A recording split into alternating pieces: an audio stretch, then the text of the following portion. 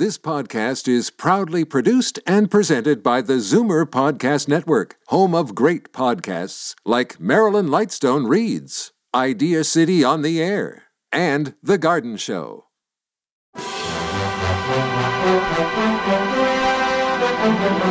It's Zoomer Radio's Theater of the Mind with Frank Proctor.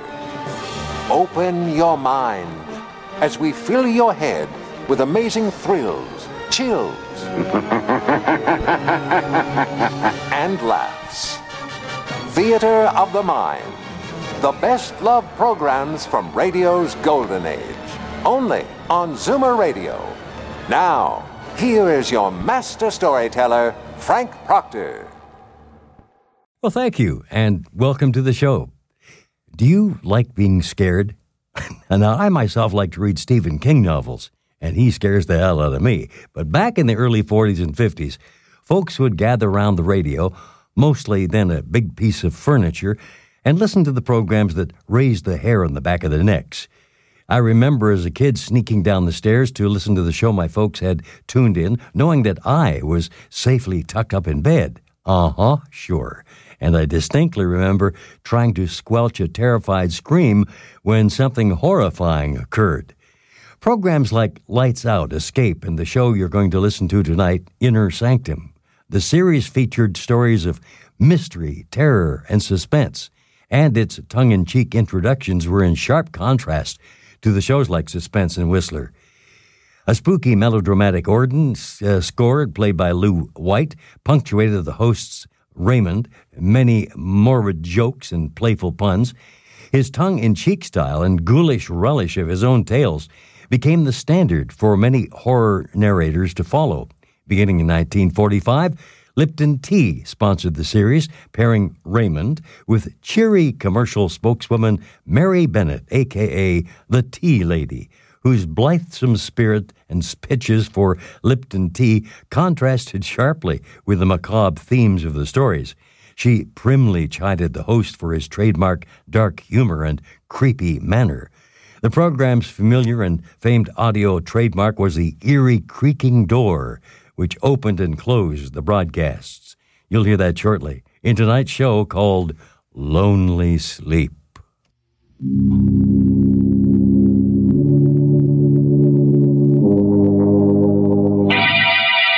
Lipton Tea and Lipton Soup present Inner Sanctum Mysteries.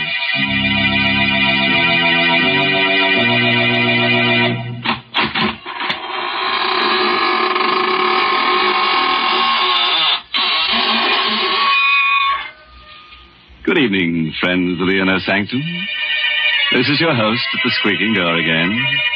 Just slither in and let me dispel your weariness with a bit of eeriness, Oh, no, please. Don't sit in that chair. I'm saving it for rigor mortis to set in. Oh, dear. I see this is going to be one of those nights when my favorite character gets killed. Yes, Mary, but don't scream blue murder, because this is a corpse of a different color. Well, if it's going to be that kind of a story, I'd better tell folks about something cheerful first. Yes, I mean Lipton Tea. Lipton's is such a friendly, welcome drink. And that's because of its brisk flavor. Now, that word brisk is important. It means that Lipton tea always tastes fresh and full-bodied, tangy and vigorous. It's never flat or wishy-washy. That's the reason why Lipton seems to make good food taste better, and why Lipton tea is the perfect beverage to serve on your entertaining friends. So even if you're not a regular tea drinker, you should try Lipton's. That brisk flavor makes all the difference in the world. And now let's leave the world, temporarily, of course. Tonight's story is called The Lonely Sleep. It's an original radio play by Christopher Mayle, who scribbled it during a nightmare. And our star is Carl Swenson, who plays the role of Archie Gold.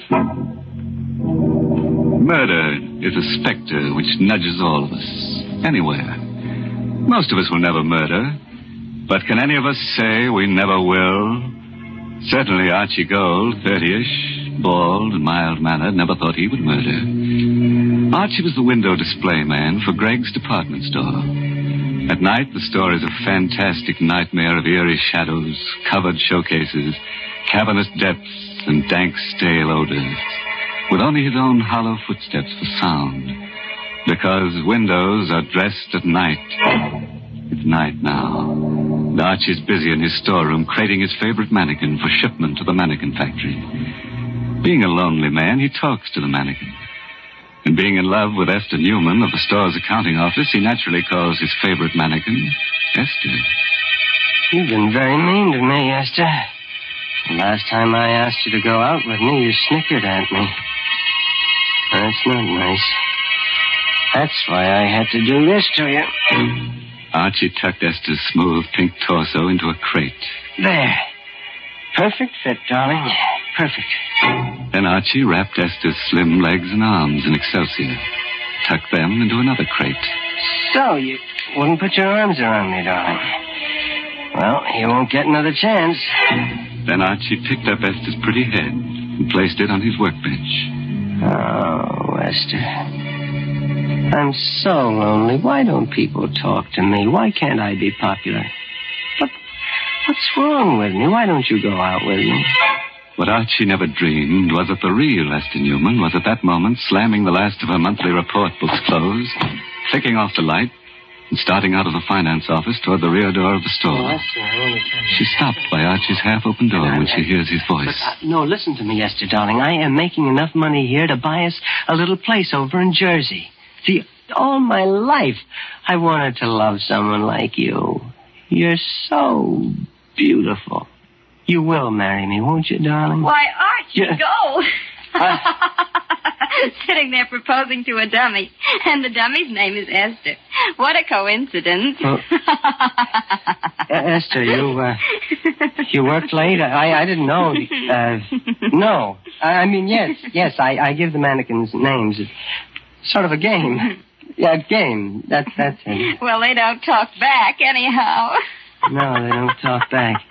But they're sort of kind. They smile at me. And, see, I'm lonely. Mm-hmm. I work all night. Esther, will you go out with me Sunday night? Mm-hmm. Please. Just dinner and the movies. Are you kidding? Why don't you ask your dummy friend? Hey, say what a swell idea. She won't eat much. You can maybe get her into the movies for half price, and when you kiss her goodnight, Archie, she won't slap your face. Why are you looking at me that way?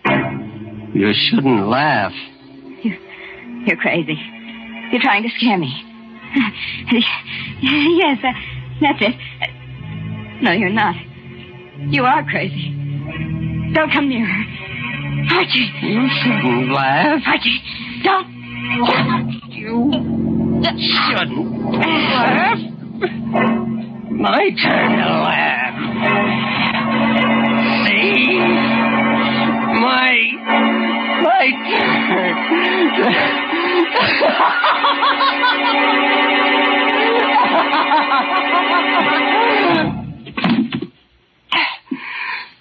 You shouldn't laugh.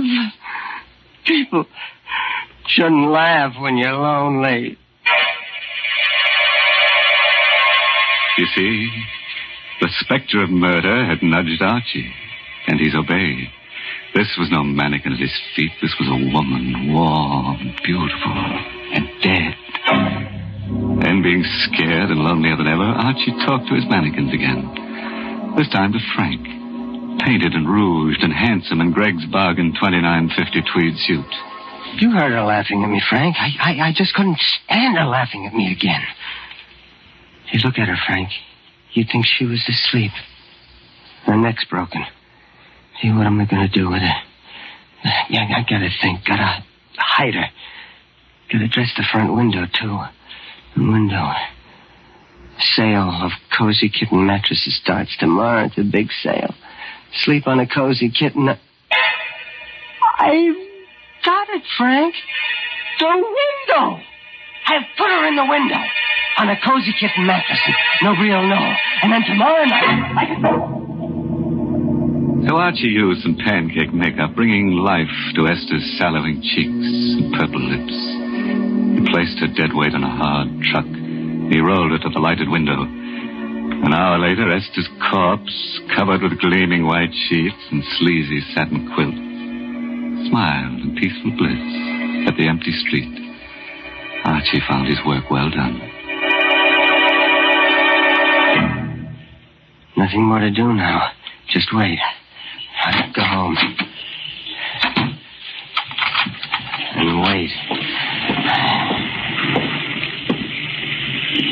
That's a good window. You look very pretty in bed, Esther. I've been watching you, young fella. Saw you do the whole thing. What's the matter? I scare you? No, officer. I didn't know. Yeah, I've been in the doorway across the street watching you. A lot of work to making up one of them windows, ain't there? Yeah. You saw me do the whole window, you mean? Uh-huh. Yeah. Oh. Saw you put the mattresses in, make the bed, put the signs in, then fix the lights. Then you put the girl in the bed and fix her face up. Hey, it's a nice job. Yeah. Say, you look bad, son. Yeah. Anything wrong? You sick? Huh? No. I'm just tired. All through for the night? Yeah, I'm all through. Good night, officer. Good night, young fella, and don't worry about your girlfriend. I'll keep an eye on her every night.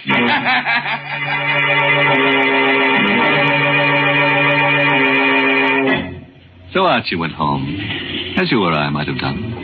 And because he'd been too busy setting his little post-mortem stage, the impact of his crime began to seep through only as he neared his rooming house. Maybe the girl in the doorway he'd passed started him thinking because she laughed. Are you kidding? Just a girl, a date. But you can't blame Archie for hurrying. You would have thought it was Esther, too. Archie hurried. He hurried to the rooming house. He raced up the steps. He had to get to his room, get in and close the door of the world. Close the door. That's it. They can't laugh at me here. They won't find me here. This is my room. Nerves. Stupid running like that. We've got to act normal. Sure, just like nothing happened. I couldn't help it. She made me do it. Don't forget about it. Why, Archie Gold. No. You can't laugh now. You're... I'm dead, Archie. Yes, in a way. I'm in Greg's department store. I don't believe in ghosts.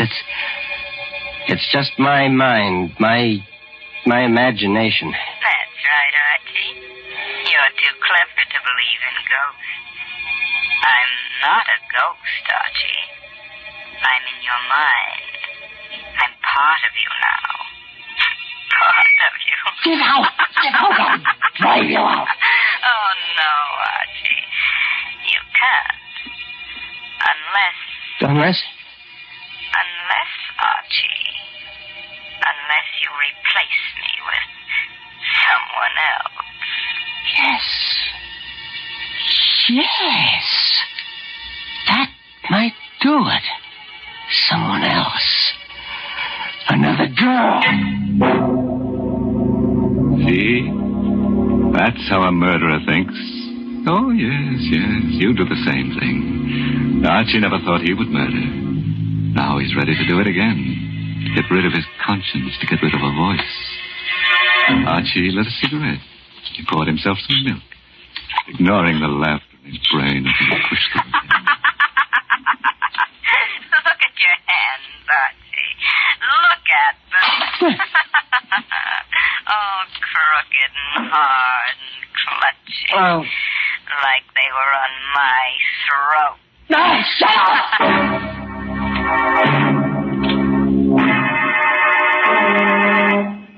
Archie threw himself on the bed and jammed the pillow against his ears. He fell into a dream worse than reality. Hello?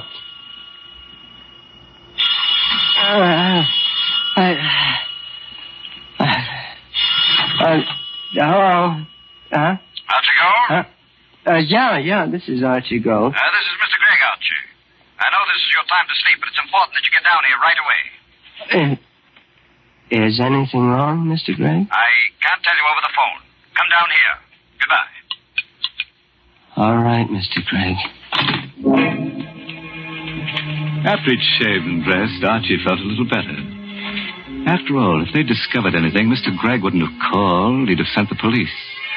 Feeling of confidence stayed with him until he stood across the street from Gregg's. He lost it then. It dropped with a sickening pain about his heart and a dry pinching about his lips. People were standing 3 deep in front of his window display, and he caught sight of a policeman's cap following Mr. Gregg's bald head into the store.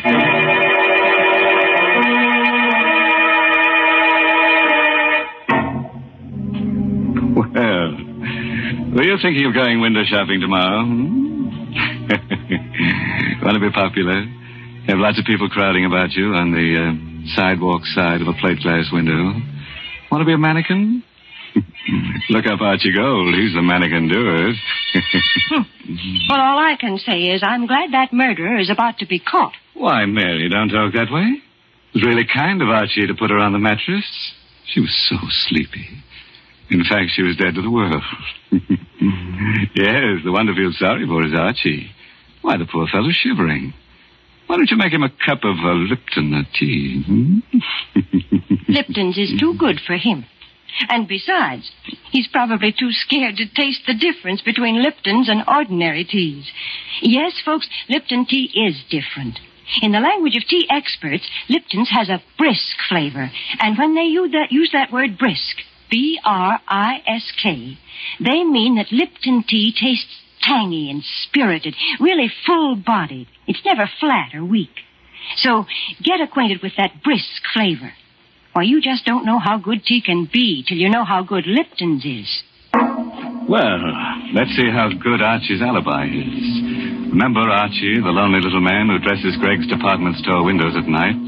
Just couldn't stand being spurned by Esther Newman any longer.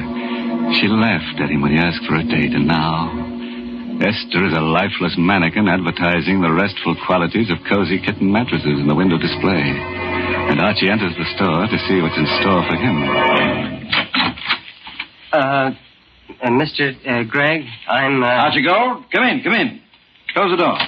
Sit down. My boy, you know Miss Newman in our bookkeeping department? Yes, sir. I knew her, but I'd like a chance. Now, you're going to get a chance, my boy. Before leaving on a week's vacation, Miss Newman completed our annual report. Miss Newman is on vacation? Yes. Which isn't important. The report shows we sold 16 cozy kitten mattresses in 1 year. Well, that's not many, is it, sir? It's terrible. We were stuck with 1,500 of them. Just a minute now. Jenkins. Yes, Mr. Gregg? How many mattresses have you sold now? 802, sir. You hear that, Gold? Yes, sir. 802 mattresses in a couple of hours. And your window display did that. My boy, you're a genius. Mr. Gregg, No. I know just what you're going to say. Any man who has the imagination to put a woman dummy asleep in a window, and such a dummy, so peaceful. How much we pay you, Archie? It's $36.47 a week, sir. Starting today, it's $72.94. And a private office, and you're the head window display manager of my 3 stores. Ha! Stunned you, huh? Everything I've always wanted. What's more, I've had pictures taken of that window with the crowds, and the paper promised to run it in tonight's edition. With your name. Good? Yes, sir. I want you to know, sir, I appreciate it. Oh, nonsense. Greg knows a bargain. I'll go home to bed again, or take tonight off. Oh, no. I have work to do. Get more good ideas? Good. Mr. Gregg. Yes, my boy. If the mattresses are selling so well, we won't need the display. I can take it out tomorrow. Oh, nonsense. Don't touch it. We'll run this sale for 2 weeks. I just ordered 1,500 more mattresses. Success and popularity was sweet to Archie's taste. But Archie knew a corpse, no matter how beautiful, cannot survive the sun beating through glass for long. And Archie knew that. It was a wretched rainy night.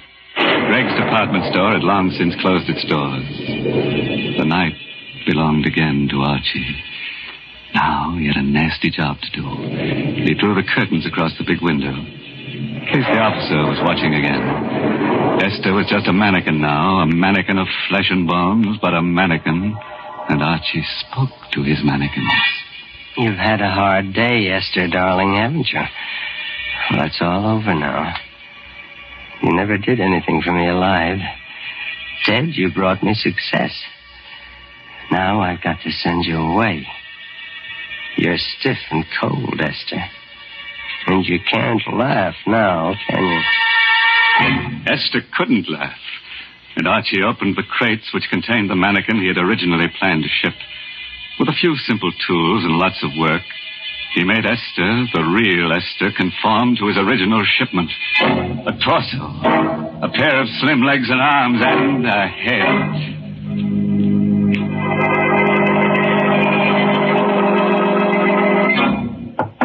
Yeah. Who? Well, that's the alley door. Somebody's there. Gee, a cop, maybe. I've got to act natural. After all, she's well hidden. Could I come in? Please, I'm so wet and tired. A girl. It's a girl. Yes. Come in. Get out of that rain. Thanks. Why, you poor kid, you're soaked. Come into the workshop. I've got a heater in there. Gosh, thanks. She was sent to me. Someone to take Esther's place.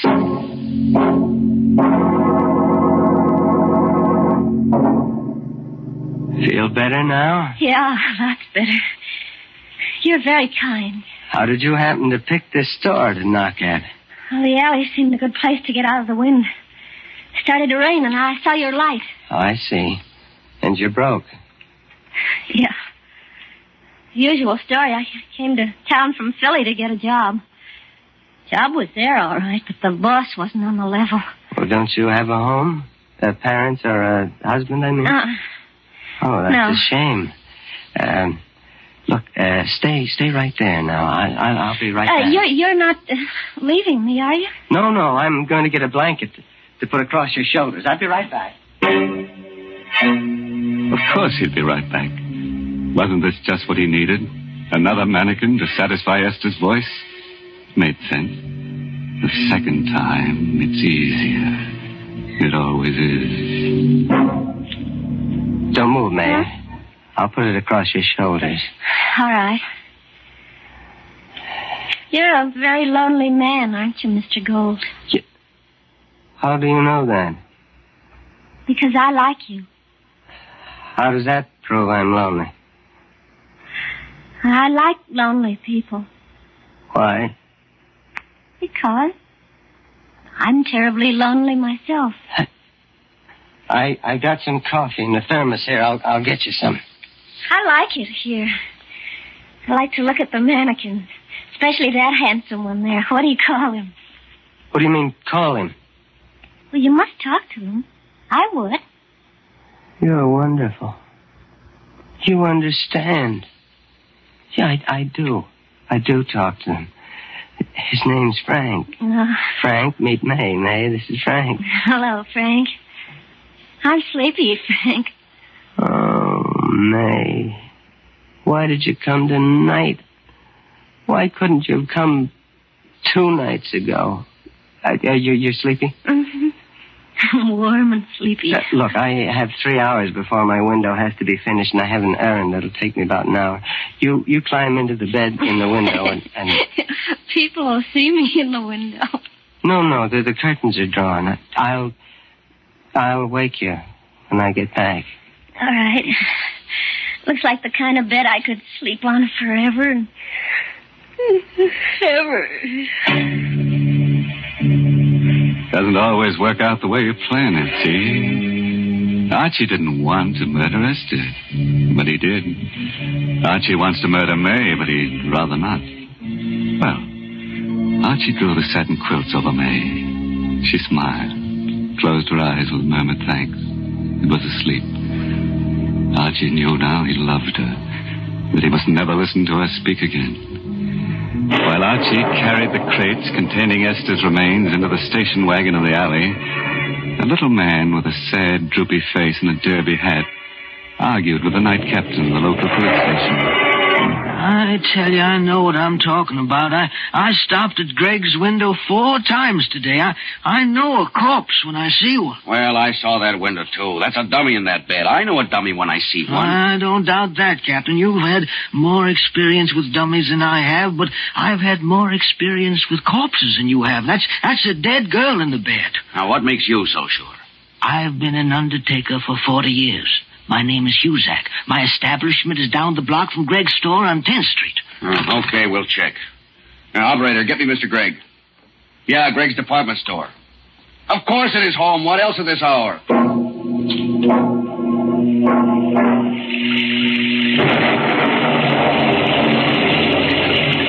Archie had a plan. Excitement gripped him. But that habit of years was strong, and he talked to Esther as he piled her 3 coffins into the station wagon in the alley. Don't you worry, Esther. In a half hour, you'll be at the bottom of the river. You shouldn't have laughed, Esther. Then I'll come back to me. Sure. Archie had a plan, all right.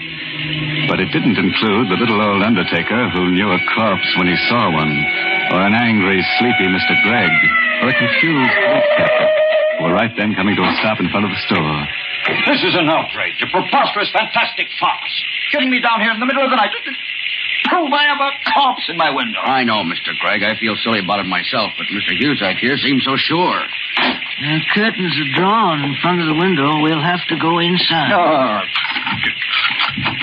In a minute, you're all going to look very silly. There. Does that look like a corpse? No. You're right. It's not a corpse. It isn't a dummy either. She's alive. Breathing. Something queer here. I'm going to look around outside. Archie! Archie, go!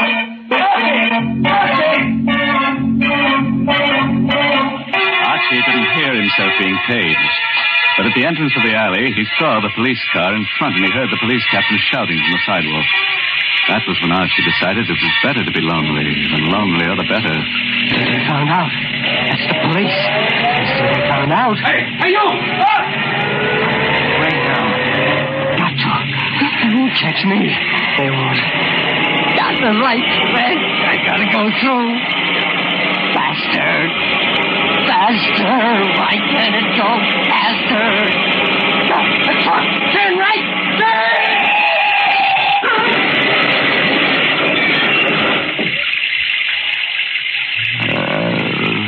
No one ever heard Archie's last words. They bubbled through his torn throat as he lay in a glass-smashed window through which he'd crashed. No one. I'm so lonely. May. So lonely. Well, Gregg, here's your Archie Gold. Bet those crates will be interesting. Awful. Yeah, quite a mess. No one was cruel enough to point out a gruesome bit of grisly humor. The lonely little man who'd spent so much time in display windows had created his final masterpiece. Archie had decorated his last window in Huzak's funeral parlor.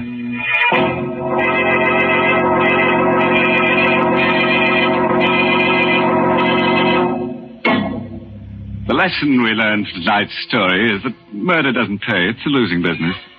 Murderers are always in the red. And it's strenuous work, too. You're bound to find yourself a little stiff.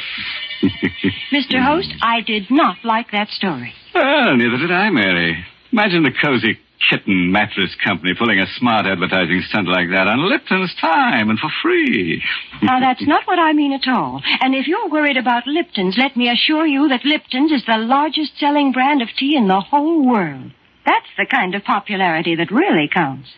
And, folks, if you'll just once try Lipton tea, I think you'll be convinced, too.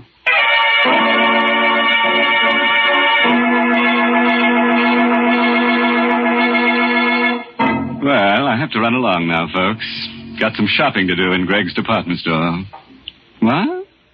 Oh, I know it's late, but You see, Archie and I shop at night to avoid the shrouds, you know. By the way, this month's Inner Sanctum mystery novel is Puzzle for Wantons by Patrick Quentin. Oh, and here's a special announcement. Next week's Inner Sanctum story, directed by Hyman Brown and brought to you by Lipton Tea and Lipton Soup. Next week's story is about a man whose dreams always come true. All he has to do is to dream that somebody's being murdered and... Enough to keep you awake, isn't it? Until we meet again next Tuesday, you dream of me and I'll dream of you. Now it's time to close the squeaking door, so good night. Pleasant dreams.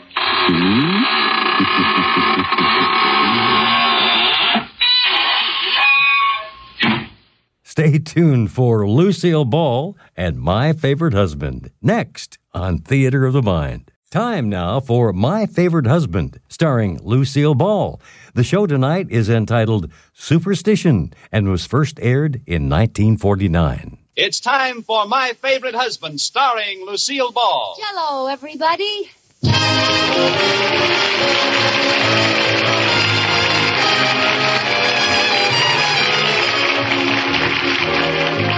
Yes, it's the new Gay Family series starring Lucille Ball with Richard Denning. Brought to you by the Jell-O family of desserts. J-E-L-L. Oh, the big red letters stand for the Jell-O family. Oh, the big red letters stand for the Jell-O family. That's Jell-O. Yum, yum, yum. Jell-O puddings. Yum, yum, yum. Jell-O tapioca puddings. Yes, sirree.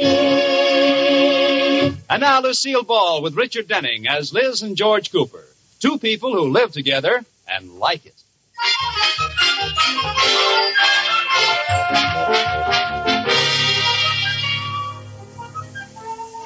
As we look in on the Coopers tonight, we see a romantic little family scene. Liz and George are having dinner by candlelight. Oh, isn't this romantic, dear? I just love eating by candlelight, don't you? Well, I could stand just a wee bit more light. What for? I haven't found my plate yet. Oh, stop. I've been passing food to someone over there. Well, let's turn on the lights and see who it is. Oh, George, you have no soul. Why can't you be sentimental like I am? I am. Honestly, honey, I love eating by candlelight. You do? Yes. You look so radiant. I could just sit and gaze at you all night with your face picking up the soft glow of the candlelight. That's the pot roast, George. I'm over here. Oh, I was just kidding, honey. I really love candlelight. It's wonderful. Now what are you doing? I'm feeling for the gravy. I found it. Oh, what's the use of fighting it? I'll turn the lights on. Oh, there you are. Oh, George. Oh, honey, baby, now what are you crying about? We were just having fun. I wanted this to be such a wonderful evening for just the two of us, and now it's all loused up. Oh, no, it isn't, baby. It is, too, and I know why. I know, honey. It's my fault. No, it isn't. The whole thing happened because I walked under a ladder this morning. Now, Liz, that didn't have anything to do with it. It did, too. Honey, don't be silly. The dinner would have been just as bad if you hadn't walked under the ladder. What? I mean, things would have gone wrong just the same. They would not. Liz, I thought we settled this ridiculous business of your believing in superstitions. We've had this discussion 1,000 times.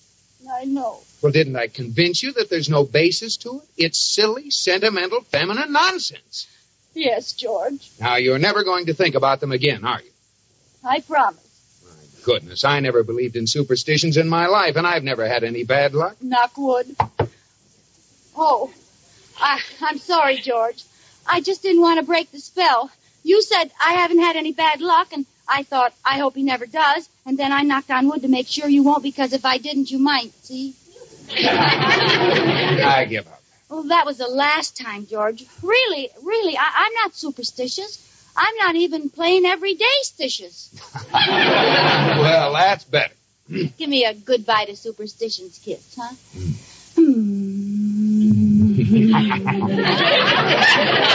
Oh, gee, you kiss good. Oh, thank you. Where'd you ever get those lips? In a surplus store. They were part of a bugler's kit. Silly. Ah, gee, George, you're so wonderful. I love you even when you're mad at me. And I hope you never change. I hope I never do either. Oh, I'm sorry, I couldn't help myself. You do believe in it. Well, why take any chances, George? It doesn't hurt. Liz, I'm really disappointed to find such an attitude in an adult, intelligent woman. Who? You. Oh. Well, George, some superstitions are based on good common sense. Name one. Well, if you walk under a ladder, it might fall on you. If a black cat walks in front of you, you might trip over it. Okay, weak but acceptable. Now, will you explain knocking on wood? Well? Ooh, that's a tough one, isn't it? I thought so. I know. If you knock on wood and a termite knocks back, you know the wood's no good. Now, I want you to stop this whole silly business of superstitions and stop right now. George, you knocked the salt shaker over. Throw some over your left shoulder. No. Do it quick, George, or you'll have bad luck. Anybody want more coffee? Now, stop it, Liz. Give me some more coffee, please, Kate. Yes, sir. If you don't care about yourself, George, do it for me. I will not, and neither will anyone else around here. Am I the master of this house or not? Yes, master. Well, that's better. Oh, look out, Mr. Cooper. Don't stand up. Oh! Coffee all over. Oh, I'm sorry, Mr. Cooper, but you hit my arm. Well, it isn't your fault, Katie. You see, that happened because you didn't throw the salt over your shoulder. You better throw it or it might affect Katie, too. Oh, no, I don't believe in that salt-throwing nonsense. Well, a sensible woman. You don't believe in it, Katie? No, and I've never had any bad luck, knock wood. Oh. Not you, too. Good girl, Katie. Oh, don't misunderstand me, Mrs. Cooper. I'm a wood knocker, but I'm not a salt thrower. Well, that's your privilege. I happen to be a wood knocker and a salt thrower. George, what's the matter? I'm trying to decide whether to be a maid knocker or a white thrower. Will those bring good luck, too? Not to you, it won't. Fine thing. After 11 years of marriage, I suddenly discover I'm living with a witch doctor. Oh.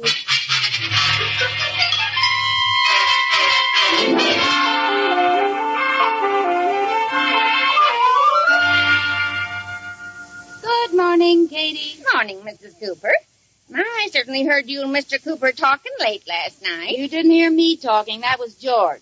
All night long, I got a lecture on how stupid it is to believe in superstitions that have been handed down from the Dark Ages. Did he get rough? I heard a crash. No. That was demonstration time. He broke a mirror on the floor and stamped on it just to prove it didn't bring bad luck. My goodness. Is he coming down to breakfast? Yeah, he'll be here in a minute. He's bandaging his foot. Oh, I'll get it, Mrs. Cooper. Oh, it's little Joanne Wood from next door. Come in, dear. Good morning, Katie. Good morning, Mrs. Cooper. Hello, Joanne. How are you? Fine, thanks. How's your father? Fine, thanks. And your 4 sisters? Fine, thanks. And your 6 brothers? Fine, thanks. And your mother? Exhausted, thanks. Oh, good morning, Mr. Cooper. Oh, hello, Joanne. My father asked me to return this umbrella. Oh, thanks. Well, this doesn't look like our umbrella. Let me open it and take a look. George, please, not in the house. Oh, Liz, I thought you were going to stop that silliness. But it's bad luck to open an umbrella in the house. She's right, Mr. Cooper. I opened an umbrella in the house once, and a few minutes later I sprained my ankle. Oh, that was just coincidence. No, it wasn't. I used the umbrella for a parachute when I jumped off the piano.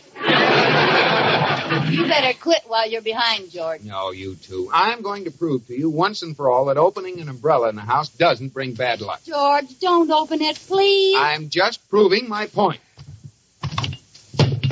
Oh, my foot! Daddy wondered where that hammer was. Oh, poor George. It was your good foot, wasn't it? Yes. Isn't that hilarious? No, honest, I think it's awful you hurt both your feet. It just strikes me funny. Sorry about your foot, Mr. Cooper. Well, thank you, Joanne. At least somebody knows what I'm going through. I remember how my ankle hurt. But it hasn't bothered me in a long time, not wood. Oh, no! Something tells me you better leave, Joanne. All right. Goodbye. Goodbye, dear. Well, that wraps it up, Liz. I can't fight it. Yeah, we got a pretty strong union, haven't we?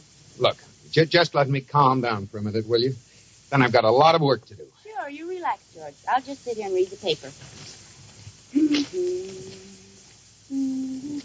Gee, it was cold last night. Listen to this. Min, 48 degrees. Max, 65 degrees. The night before, it was warmer. Min, 52. Max, 71. George, why is it Min never gets as hot as Max?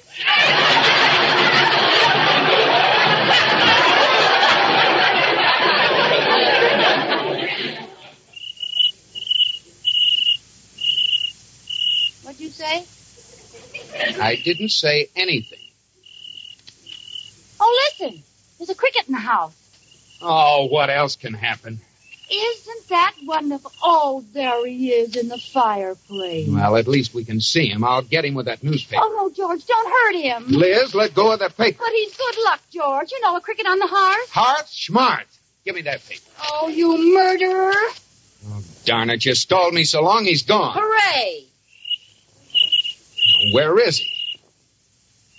It sounds like he's on this side of the room. No, sounds like he's on the other side of the room. Oh, I can't find him. Oh, shut up!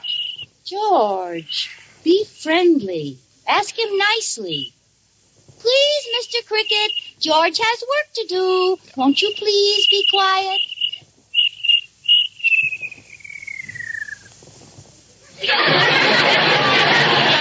Well, I'll be done. So will I. All it needed was a friendly tone, you see? Well, congratulations. Thank you. You go right ahead now. Now, do you mind if I do some work? No, I won't say a word. Let's see. Here's the Mitchell account. 14 and 18 are 32, and 12 is... 14 and 18 are 32, and 12 is... This is good luck, huh, Liz? Now, George, he's just a little cricket and he's not hurting you. Do your work. How can I do my work while he's sitting there bellowing at me? He's not bellowing. He's singing for you. You call that singing? Well, you rub your hind legs together and see if you can do better.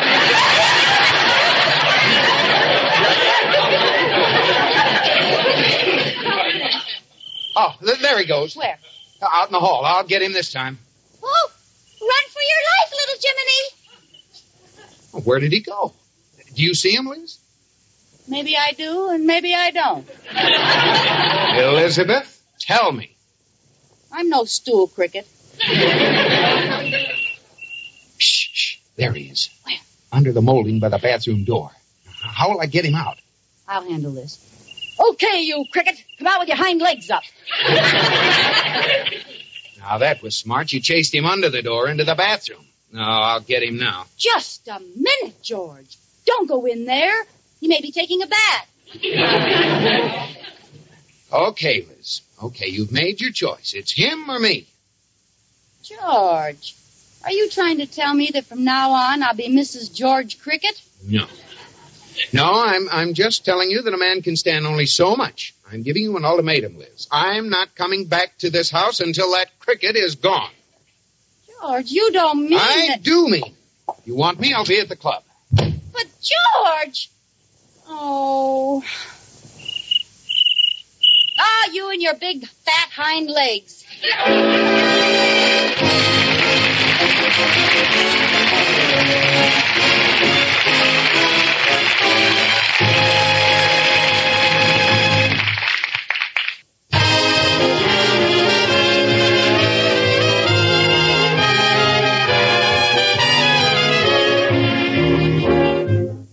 And now, back to the Coopers and the big cricket hunt. Well, it's been 2 hours since George, the mighty hunter, gave up the chase and returned to his cricket blind. Liz is still hot on the trail. Here, cricket. Here, little cricket, let's go bye-bye. Where are you? Haven't you any idea where he is, Mrs. Cooper? No, he muffled his legs and threw me off the trail. The last I saw of him was in the dining room. What was that crash I heard? Oh, I got mad and threw a plate at him. Why, Mrs. Cooper. Well, I wouldn't mind if he just sat there and cricked at me, but he gave me a great big raspberry. Oh, no. Yes, it made me so mad I called the exterminator. Good. Let's let the exterminator worry about it. Well, I'm going to give him one more chance to save his life. That is, if he's the type to go for a tin cricket. A tin cricket? Yeah, I had one left over from a Halloween party. See, here it is. Well, you don't think you can fool him with that, do you? No, I might. If this happens to have cricket sex appeal. Oh. Well, it's worth a try until the exterminator gets here. Now, let's tiptoe into the dining room. He might still be in there. I don't see him. Shh, shh, shh, shh. There he is. Let's see if I can engage him in conversation. Let's go. Oh, he doesn't answer. I'll try again.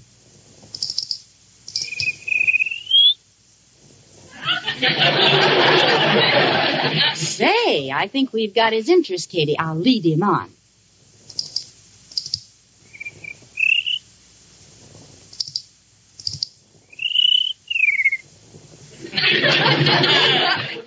I wonder what I'm saying to him.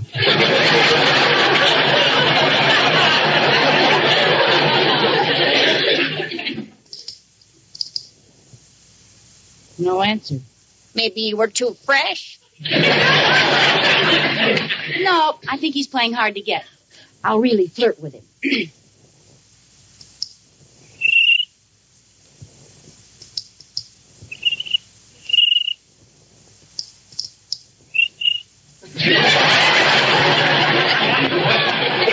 How do you like that, a cricket with rhythm? Oh, that was just a coincidence. Well, I'll try it again. Oh, no! I got a hold of the bebop king of the bug world. Oh, you're making it sound like that. He always gives two chirps. Oh, I'll get it. Hey, good afternoon. Did you call the Acme Exterminating Company? I did. I'm Mrs. Cooper. How do you do? I'm Mr. Acme. Well, what are we after? A pack of rats? A bunch of termites? A swarm of ants? It's a cricket. Yes, I heard of it. One cricket? Yes. One little, tiny, solitary cricket? Yes. You had me come all the way out here for one cricket? You didn't come alone, did you? You need every man you've got. This is Super Cricket. Well, you get stuck for a minimum charge anyway. Now, which room is he in? I'll give him a little DDT, and that will be that. You think so, huh? Well, he's in this room someplace. He's over in that corner. It doesn't matter. I'll just spray this DDT bug bomb. Now we'll step out of the room until I count 10. 1, 2, 3, 4, 5, 6, 7, 8, 9, 10. And that's the end of the cricket. Cricket! Oh, Cricky! Yeah, I guess he's gone all right. That will be $5. $5? Minimum charge, you know. Well, all right.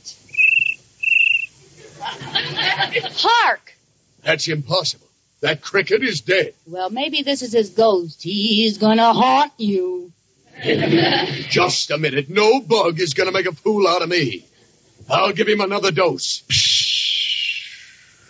Oh, darn it. That's the last of the DDT. Well, I'll get him some other way. I have a tip for you. Don't waste your time with female impersonations. This kid's a jaded bachelor. What are you talking about? My decoy. I was flirting with him before. I was making like a lady cricket. Well, I have a tip for you. A female cricket doesn't make any noise. Good heavens. You mean I was just being one of the boys?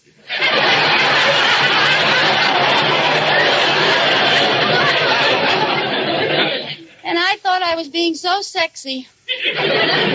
Yes. Now, do you mind if I apply science? No, go right ahead. I'll use my cunning, my knowledge of their habits. You may not know this, but crickets can't see from behind. This gives me an advantage. You mean you can?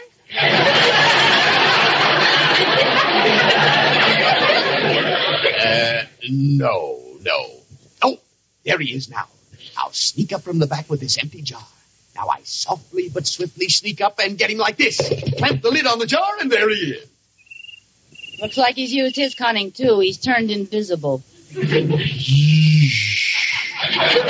I missed him. Well, he won't get away this time. You're going to use more science? No, science has failed. I hate to do this, but I've got only one choice. I'm going to resort to Plan 4X. A deadly new insecticide. Worse than that. Atomic fission. Worse than that. Good heavens, what are you going to do? I'm going to smash him over the head with a mallet.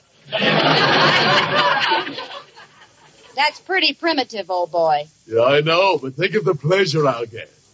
That cricket is on his deathbed. Here, come on. He ducked under the bookcase in the hall. Help me move it. Look out, tilt it the other way. I'll handle it. But if you don't tilt it, all the books will fall. Out. Now look what you've done. It's all right. I'm insured. There he is on the lamp. I've got you now. Now, wait a minute. It's all right. I'm insured. There he is on that base. I know. You're insured. Stand still. I've got him. Where is he? Don't move. He's on your head. Wait a minute. It's all right. I'm insured. Yes, but I'm not. Oh, now he's gone. There he is on the coffee table. Cheap furniture. Look, I have a better plan. Let's dynamite the whole house. Yeah, come on, come out. I dare you. Come out and fight like a man. Look, Mr. Acme, let's forget about Plan 4X, shall we? Oh, ratting on me, eh? Well, after all, it's just a cricket. Oh, no, it isn't. It's grown past that. This is bigger than both of us. This is total war. Oh, for heaven's sake.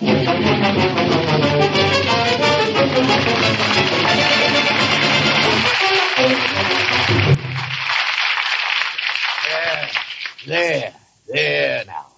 Every stick of furniture is out of the room. Close the door. But I... Close the door. Yes, sir. There are 3 of us in this room. Only 2 of us are leaving alive. I hope one isn't a cricket. Quiet.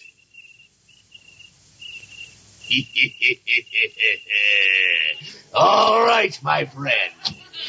What's going on here? Oh, George, am I glad to see you. What are you doing in here with my wife? It's all right, George. He's insured. What? He's the exterminator. What does he exterminate? Furniture? Hello, Mrs. Cooper. Oh, hello, Joanne. What are you doing here? I lost my pet cricket, and Mr. Cooper said I'd find him over here. Your pet cricket? Come here, Rollo. How do you like that? He jumped right into her hand. Jumped right into her...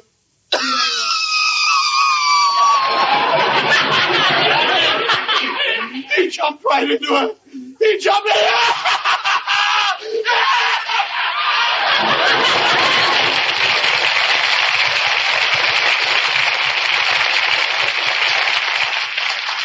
You're a bad cricket, Rollo. And I'm going to put you to bed without any ice cream. Goodbye, everybody. Well, George, are you ready to admit that I'm right about superstitions? What? Don't you see? When you opened the umbrella, the hammer fell on you. When you broke the mirror, you cut your foot. And you have to admit the cricket in the hearth brought us good luck. Good luck? The house is a shambles. Well, sure, but we've always wanted the room redecorated, and now Mr. Acme's insurance company will pay for it. That's good luck, isn't it? Well, yes, and I hope it stays that way. Is that all you have to say? No, I hope it stays that way. Knock wood. George!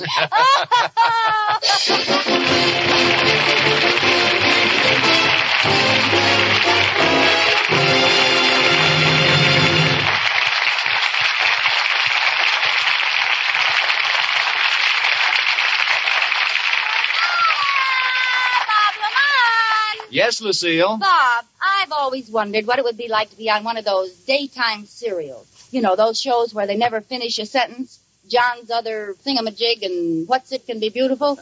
Well, this is Radio Lucille. It's no sooner said than done. Yeah.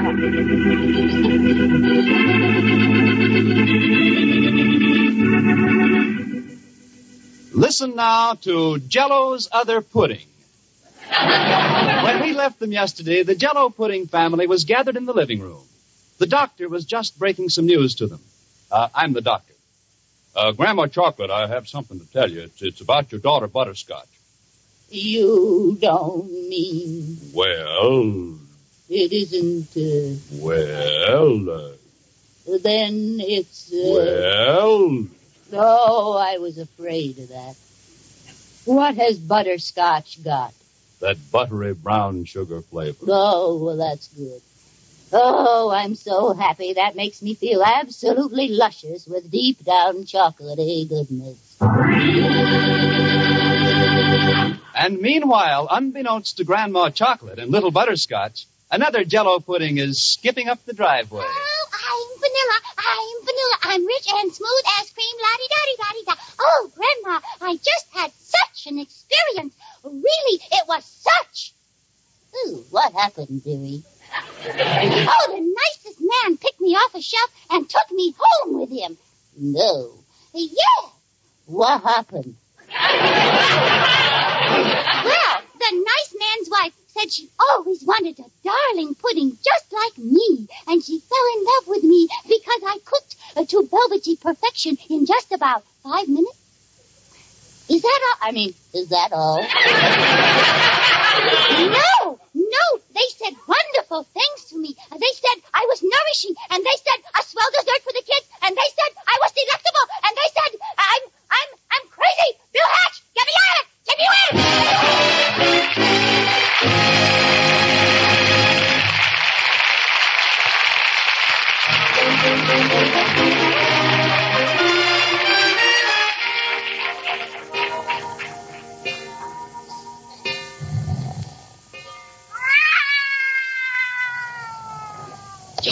George, wake up. What's the matter? Listen. What's that? Well, it ain't Bing Crosby. Did you wake me up so I could listen to that cat concert? No, I thought you could get rid of him. Because you're so big and so brave and you know how to do everything. Well, I don't know how to get rid of a cat. Oh, maybe I can scare him away.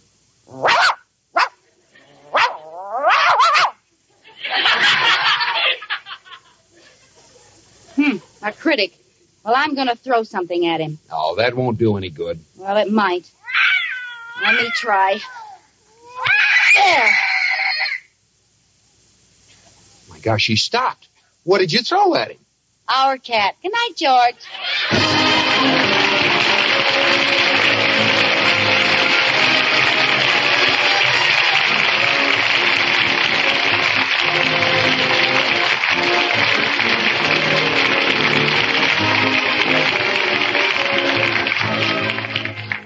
You have been listening to My Favorite Husband, starring Lucille Ball with Richard Denning, and based on characters created by Isabel Scott Rorick. Tonight's program was produced and directed by Jess Oppenheimer, who wrote the script with Madeline Pugh and Bob Carroll Jr. Original music was composed by Marlon Skiles and conducted by Wilbur Hatch. The part of Katie, the maid, was played by Ruth Parrott. Watch for Lucille Ball in the Columbia picture Miss Grant Takes Richmond.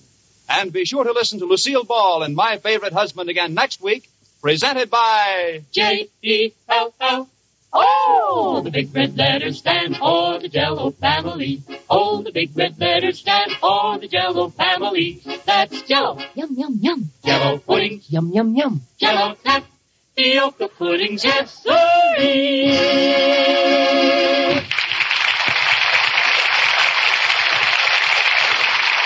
Listen again to Lucille Ball and My Favorite Husband next week. Bob Lamont speaking. This is CBS, the Columbia Broadcasting System.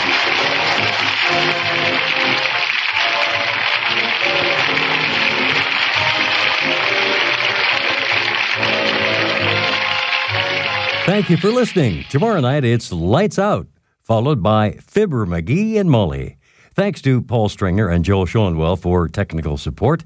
The executive producer for Theater of the Mind is Moses Neimer. I'm Frank Proctor. Have a great night. This podcast is proudly produced and presented by the Zoomer Podcast Network, home of great podcasts like Marilyn Lightstone Reads, Idea City on the Air, and The Garden Show.